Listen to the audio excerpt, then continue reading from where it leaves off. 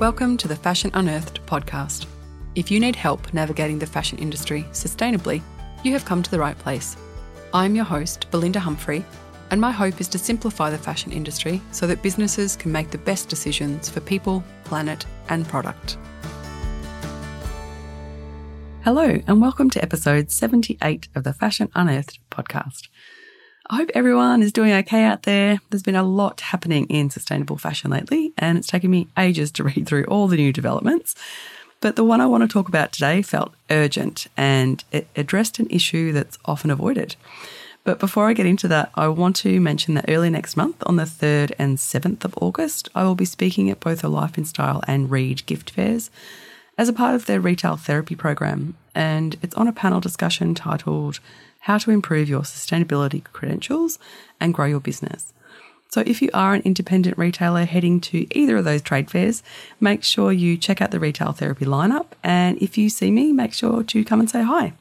So today I wanted to talk about a new playbook released by the United Nations Environment Programme that has the goal of using the power of marketing to change behaviours in fashion and more specifically align fashion communication to the 1.5 degree climate target and sustainability goals.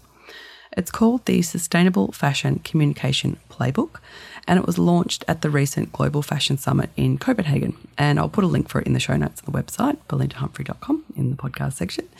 But what really drew me to choosing this for this fortnight's topic was the inclusion of overconsumption.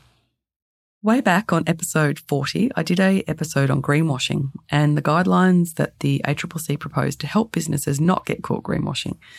And where their guidelines focus on being specific, truthful, and able to substantiate any claims, which makes sense as they're a regulatory body and can deal out fines and other consequences, this latest playbook at last addresses the role that marketing plays in overconsumption. Stephen Stone, the Deputy Director of the Industry and Economy Division of UNEP, says that addressing consumption is a central part of reducing climate impact. From the volume of new products purchased to the carbon footprint of how we use these products, we must work together to align all stakeholders across the fashion sector towards the 1.5 degree pathway of the Paris Agreement. And from the UN's website, they talk about shifting the fashion narrative and how the fashion sector's unsustainable patterns of consumption and production are contributing directly and significantly to the triple planetary crisis of climate change, nature and biodiversity loss, and pollution and waste, while exacerbating the interlinked issue of social injustice. But fashion communication can use its cultural reach, powers of persuasion, and educational role to raise awareness and drive a shift towards a more sustainable and equitable industry. Now, the playbook is broken down into 3 key pillars: countering misinformation, changing behaviour, and reimagining values. And within these, there are 8 principles, and under each of these principles are the do's and don'ts, as well as a checklist to help you. Now, I'm not going to go into all of them today. I'll put a link in the show notes for the full list for you to investigate yourself. Today, I just wanted to focus on one of the principles as I think it's such a necessary addition, and it really simply spells out what not to do and what best practice looks like. And I think it's so important because I work with businesses at all stages of their business, and they're often not from a fashion background. And with the shifting sands of what sustainability looks like, it's sometimes a shock that the way they're marketing is a part of their sustainability efforts, or should be a part of their sustainability efforts. And it's also sometimes a shock that they've modelled their business on the operations of another and inadvertently made them more of a fast fashion brand. So to have it laid out in layman's terms should be really helpful. So the principle I wanted to focus on today was Principle 3, eradicate all messages encouraging overconsumption, and it has 7 specific do's and don'ts. So the first do is redirect shoppers towards responsible consumption, such as supporting thoughtful purchases based primarily on needs and considering circular alternatives. Don't use buying new items as a key for psychological needs, i.e. retail therapy, such as promoting disposable, one-off purchases for immediate gratification or using language such as must-have. Secondly, do publish annual production volumes of new products. Don't shout about, for example, a sustainable capsule collection or progress with recycled materials, all the while continuing to increase production volumes of new products. Thirdly, do engender pro-sustainability attitudes and appetite for sustainable lifestyles more broadly, and don't use sales promotions, multi-buy offers, one-click purchasing, subscription models, limited runs, and customer loyalty schemes that incentivise impulsive and unnecessary consumption, or that make it difficult to offer sustainable alternatives. Similarly, do not rely on the use of continuous markdown cycles, buy now, pay later schemes, free returns, and next-day delivery options purely as a marketing ploy. Fourth, do opt for media placement and buys that support responsible consumption.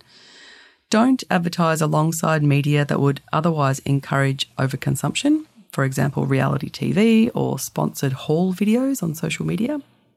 Fifth, do tell and show the story of fashion products in a manner that helps increase their value, reimagining them as lasting items with a role in enhancing consumers' lives. Don't devalue the product through cheap promotions and sales tactics that suggest obsolescence.